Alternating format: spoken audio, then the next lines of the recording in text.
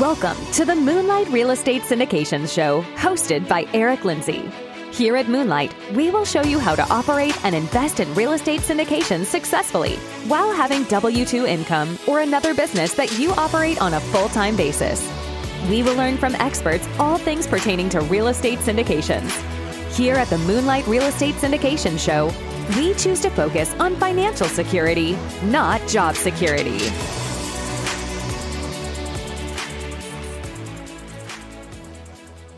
Welcome to the Moonlight Real Estate Syndication Show. I am your host, Eric Lindsay. Here at Moonlight, we choose to focus on achieving financial security through real estate. And today we are here with Jeffrey Donis. Jeffrey is a real estate investor and syndicator. He and his two brothers started investing in single-family homes initially, but they eventually built a portfolio of cash-flowing rentals and a six-figure business. Now, they are partnered on over 1,000 multifamily apartment units, and their target markets include Florida, Georgia, and North Carolina. Their goal is to empower others to achieve their financial goals through apartment investing. The Donis brothers have a passion for helping people begin investing in real estate at an early age, and this passion has bonded them as brothers and business partners. Without further ado, welcome to the show, Jeffrey. Thanks for having me, Eric. Excited to be here. Yes, sir. Well, I'm privileged to have you on. I know I've followed you guys from a distance. I saw you on TikTok doing quite a bit of marketing and just kind of expressing yourself, sharing what you all have done through the business. And also I've heard you on various other podcasts. So I've been intrigued, and it's definitely a pleasure to have you here. With that being said, could you share just a little bit more about yourself and also how you got started in real estate? Happy to. So, as you mentioned, my name is Jeffrey Donis. I'm 21 years old. I work with my two brothers. I have a twin and an older brother. We initially got started in real estate about 3 years ago. So, I was a freshman in college at the time, going through my general ed classes is what we refer to them as, and was really not in real estate at that point, just learning more about it. Eventually came across Rich Dad, Poor Dad. Then that led me to reading other entrepreneurial books like Think and Grow Rich, Richest Man in Babylon, The Compound Effect, things like that. And then the COVID-19 pandemic happened. So once that hit, we had already started learning about real estate, and we started taking action before we got sent home. I was cold calling for about 2 hours trying to get my first wholesale deal.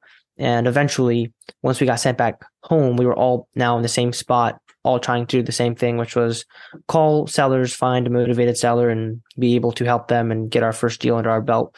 Fast forward 6 months after we started, that was when we finally closed our first wholesale deal, which took us a bit. Initially, our goal is and was to retire our single mother. So that's really what sparked our interest, really just improving our financial situation for ourselves, but not only ourselves, our mom and our family. So my mom comes from Guatemala, and we have family that lives there, and our goal is to help them as well. So our goals have obviously grown since then, but that was really the reason and the thing that sparked our journey. Yeah, that's amazing that you all are that family oriented, and family is an extremely big deal for you guys. So definitely hats off to you guys for that. And for 21 years of age, that is an amazing background. And to have that mentality to maybe venture into this space and get into real estate and take as much action as you guys did, was there anything within your background that kind of ignited that, or examples that kind of stimulated you guys to be entrepreneurial? Yeah, I would say in regards to entrepreneurship, there's certain things that, like traits and experiences that I had personally. Mainly, I would say just I grew up playing soccer. I was always growing up, I was usually like a captain on the team that I was on. So things like that, just sort of being able to take criticism, and not only that, really be a leader, or at least try to act like I was being a leader. A lot of times I felt like I had the imposter syndrome, right? Where I didn't really know what a leader was, but they just gave me a band and told me to lead from the front. So I would have to try to get people to do things. And it all stemmed from me wanting to win. So I am very competitive. I grew up that way, and I still am. So when it came to entrepreneurship, I think that's the one business that you can do forever, regardless of your age. And I've learned that from other entrepreneurs who are a lot older. So that really is something that interests me, and why I'm so interested in business is that I enjoy competing, and I see it as a way for me to do that, and something that I can do long term.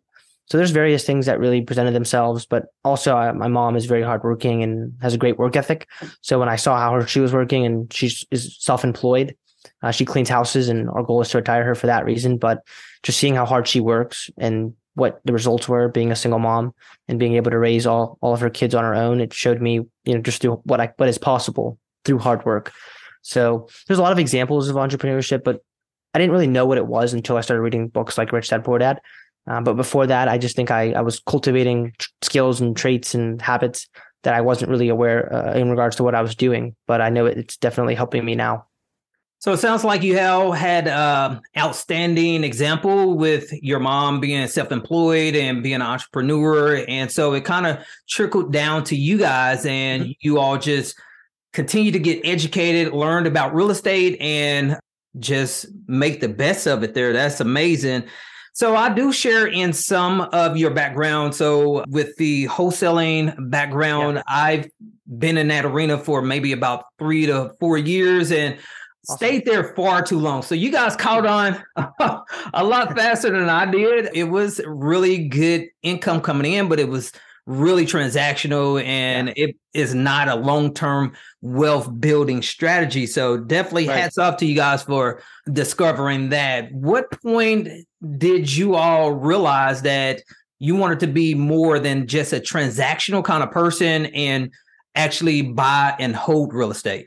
Yeah, great question. So as you mentioned, wholesaling is an awesome way to get started, and it's how we got started. We learned so much. I don't regret it. I think it was a part of the process for a reason. In regards to just building the foundation of knowledge when it comes to real estate, I think wholesaling is a great way for anyone to get started, especially when you're brand new. And personally, no one in my background or my immediate network when I was first getting started knew anything about real estate, or I didn't know anyone who was in real estate actually investing. I barely even knew what an agent was, honestly. I just thought when I thought real estate, a lot of people in my network would think real estate agent. So when it came to investments, that was a really, really new thing for us. So once we broke into it, we realized, okay, wholesaling is a great way for us to make some money and really just build some type of business. So that was what we started with, because you didn't need a lot of money. You didn't need a lot of experience. You could hustle, and that's what we had. We had a lot of time to invest, right? There's multiple different types of currencies. We lacked a lot of them except time. So that was all we could put in. So initially, that's why we chose to get into wholesaling. And eventually, after the first year, we realized we were working pretty much all day, every day, generating leads, doing deals. All the cash we were making, it was great, but we were reinvesting it back into the business for marketing. And at the end of the day, we weren't owning any of the assets. So we realized we were just creating another business for ourselves, pretty much another job, which our goal when we got into it was to become wealthy, not to sort of build like a high paying job. And that's what wholesaling was for us. So eventually we just started learning about investments, and specifically being a real estate investor. As a wholesaler, we were marketers and really good at finding buyers and finding sellers, but we didn't actually own anything. So that's why we got into creative financing at first. And then we realized that when it comes to single family, it's hard to scale. And our goal was to build long-term wealth. Now, as I keep mentioning, education is still a big part, and it played a huge role in regards to why we transitioned. So we were continuing to educate ourselves, and eventually we kept hearing stories about other operators and other investors who were already in multifamily saying they wish they would have gotten started sooner. We were already spending a lot of time, as I mentioned, and my twin brother, he asked one of our mentors at the time, what he would do if he was in our shoes in regards to, should we stick with wholesaling or should we transition into multifamily? We want to get into multifamily, but we had all these limiting beliefs, whether we were too young, too inexperienced, didn't have enough money, was it too soon? Were we making the right choice for all those reasons? And he said, at the end of the day, you guys are very young, so whatever you choose to do, just like go all in. And he kind of pushed us towards going into multifamily, which is sort of foreshadowing how important mentors have been to us. But eventually we decided to get into multifamily because we're already working all day. And we were like, well, if we're putting all this time and effort into one thing, why not it be the thing that we want to be in long term? We couldn't think of a good reason. Like, obviously you can make money, but we knew the money would come. It was more so about us building something long term that we enjoy doing, because I really didn't enjoy cold calling and being an acquisitions rep for a single family acquisitions company. I really was more attracted to the multifamily side of things and the scalability of it. And then you start getting into why multifamily is better overall than single family, which we can get into. But we learned about those reasons as well. And all of that really helped convince ourselves and get us into multifamily. Yeah, well, definitely congrats on making the right decision, because if you stay with the transactional, like you were saying, it is just creating another job. It can be an extremely high income earning job, but you never really attain that passive income in which Rich Dad Poor Dad really promotes and encourages others and those that read the book to really pursue. So yeah, definitely great decision that you guys made there to start pursuing multifamily rather than staying locked in on wholesaling there. Yeah. Hey, could you share with the Moonlight listeners a deal that you all have completed? I read in the bio that you all are up to 1,000 units as of right now. Could you share with our listener base how you all have completed a transaction, how you found it, how you were able to close it, and how you guys are operating it? For sure. And I can go like in a general stance, if that's okay. So, and it's pretty much applicable to all across. That's fine. That's fine. So the way that we find deals, I do the investor relations capital raising. I have an older brother. And the cool thing about having partners, you don't have to, but I think in multifamily, it's awesome to have different partners that you can work with, because there's obviously a lot to do when it comes to apartment syndication.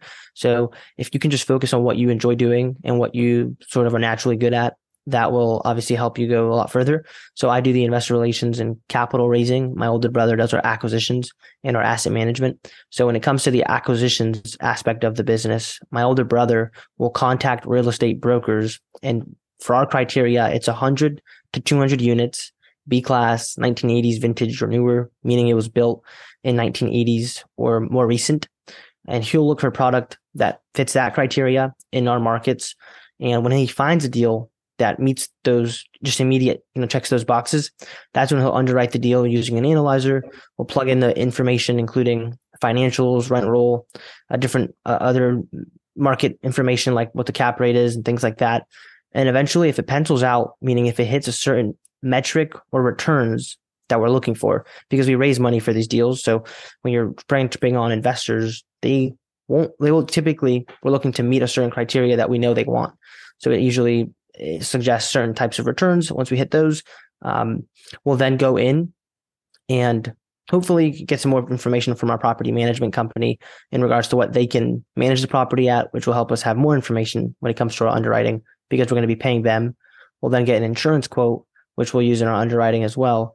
Once we have all that information, if it checks the box after we walk it, we refine those numbers based on what our findings were, and then we'll hopefully submit the LOI. So once we do that, that's how we find the deal. We win it. Business plan, right? Typically, we're going in, and these properties are obviously not brand new. So they do have some deferred maintenance and different value add opportunities and components, which is what we look for in a deal. That includes improving amenities like a dog park, swimming pool, gym, playground. If they don't have it, then we'll add one if we see that the market demands it. And if we think there's an opportunity to add that, we'll go ahead and do that. And also in regards to the units, obviously we want to improve some of those. So our goal is really just to renovate 80% up to 80% of the units that are there, with the goal of having enough renovations or just improvements overall that will improve the overall community and living experience for our residents. So that way it justifies us raising the rents and bringing them up to market value. And we obviously want to do that where it's justified based on what we're doing to bring value to the community. So once we do that, initially we project a 5 to 6 year hold period. So we plan on selling usually 5 to 6 years, but it really just depends on how the deal goes. Sometimes you can hold it for a little bit longer, or you can sell it earlier. You just really don't know, depending on what the market's doing and things like that. That's amazing. And that's the syndication process in a nutshell. Yeah. I don't go too much in detail. No, that was a great summary there. Locating the deal, connecting with the brokers, raising capital, analyzing the deal, raising the capital, and then operations there. So that's a great strategy. Do you all foresee yourself eventually getting into the longer holds, or do you always foresee yourself staying at that hold for 5 to 6 years? Yeah, good question. So it depends on the deal. The reason that we'll typically include an exit, which is 5 to 6 years when we plan on selling, that's our typical business plan, because we usually have returns that we'd like to hit. And when you sell, obviously you can realize a lot of profits typically. And that's the goal, right? Is to realize your profits. So sometimes what we like to I call it our fiduciary responsibility to our investors. If there's certain returns that we're looking to achieve, and sometimes it's a lot easier to achieve those by selling and realizing profits, then we'll do that. Now, the ideal goal for anyone in any investment in any asset class is to have something we like to call infinite return, where you can just refinance forever, continue refinancing and continue pulling out money, and give the investors all of their money back, and they stay within the deal, even though all their chips are off the table. That's something that we would love to do. I would open to it. And honestly, that would be ideal. It's just not always the reality. Sometimes, in year 2, you hit returns, meaning it makes sense to sell because you can get your investors their money back very quickly. It's a good and bad thing, right? But because now they have their money back, but now they have to find a place to put the money, which is interesting, right? But I think it just depends on how the deal goes and really what's in the best interest of the investors. So I would ideally like to hold a property forever. Yeah, that's great insight for you all to have such short experience, and which is a lot longer than me. I've been in since December of 2021, but you are very seasoned, and it sounds as if you all are super knowledgeable about the space, and you would have to be to accomplish the things that you all have accomplished. So definitely congrats on your success.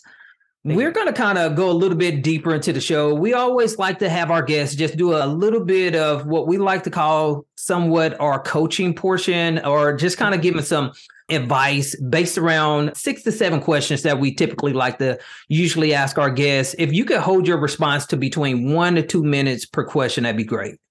Perfect.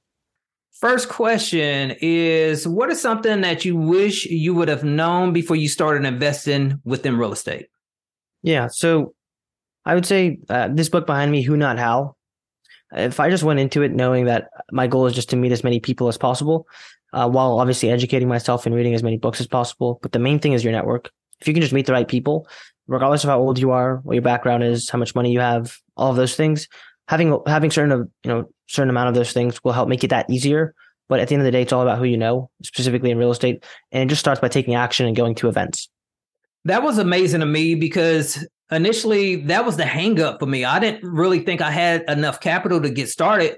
But now that I've ventured into the waters, I've educated myself, I've discovered that, as you were saying, is who you know and getting connected with enough people. And you could do high volumes of deals if you can find out where your value lies and then align yourself with other team members. So great answer on that. Next question is, how long did it take you to close your first syndication? From the time that you decided that you were going to go all in on apartment syndication, how long did it take you to actually get a deal closed? Yeah, it took us about 6 months. And interesting enough, it took us 6 months to do our first real estate deal in general. And then when it came to syndication, it took us about 6 months. The way that we expedited the syndication piece was by joining a mastermind group, which allowed us to not only network with people that were doing deals and gave us access to deal flow, meaning we had opportunities coming our way to partner on, but we also had access to partners who had a lot more experience. So when it came to actually being a part of a team, I didn't have to do it myself. Nice. That's great. So you guys took massive action and it paid off for you all. You got connected to the right people and you were able to get your first deal done. That's great on that one.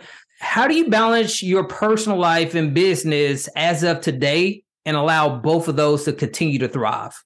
That's a great question. I like to think my personal life, I don't see my business like it's completely separate. I think I like to think of myself in my business, so that's one aspect, but I do make time for people in my life.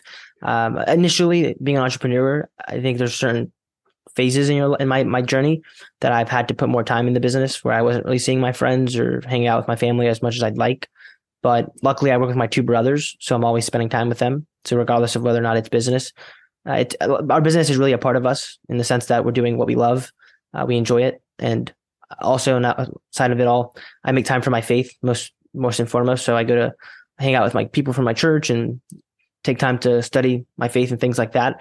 So I think doing that really allows me to always keep a bigger view on things to ensure that I'm on the right path and I'm making the right choices. Because if I wasn't happy and I didn't if I wasn't at peace with what I was doing and didn't feel like it was right, I think I would know based on my faith. I think that you kind of get an inkling for it. So that's kind of how I keep it balanced. I think I just keep a high perspective by maintaining faith and a connection with my faith.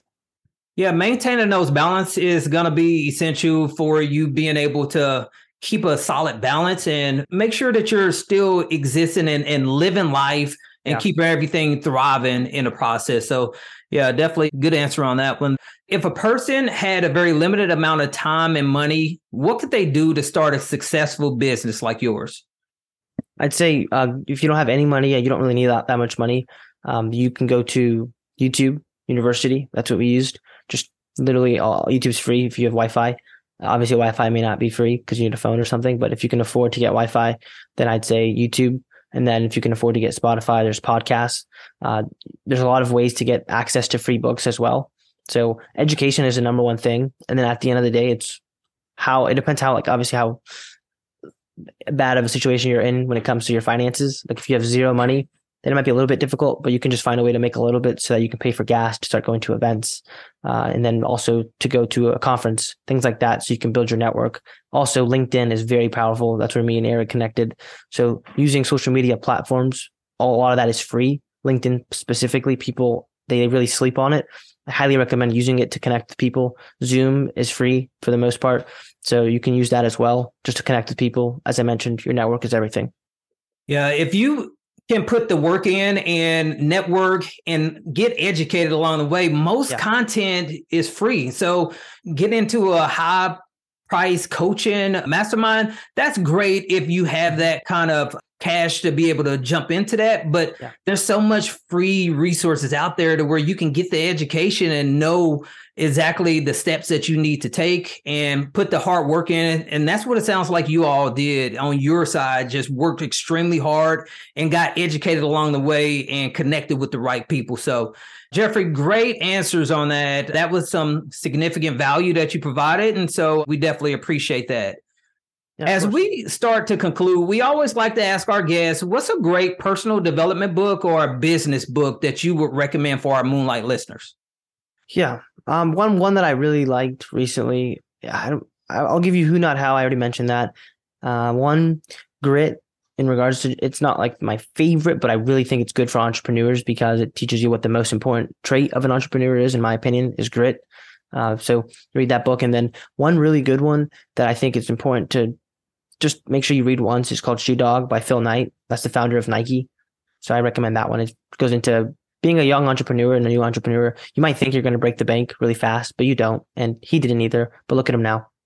Okay, Shoe Dog. I'm going to have to look into that. I've heard that a few times floating around, but I haven't actually taken a look at it as of yet. So I am reading or listening on Audible right now, Burn the Boats. And it's pretty recent. It just came out not too long ago. So that's pretty intriguing as well. But yeah, great. Hey, Jeffrey, we definitely appreciate you coming on to the show today. It's nice to meet you. As I said, admired you from afar, with you all being so young and coming into the space and doing such great things. It's definitely admirable. Yeah, I'm just glad to connect with you.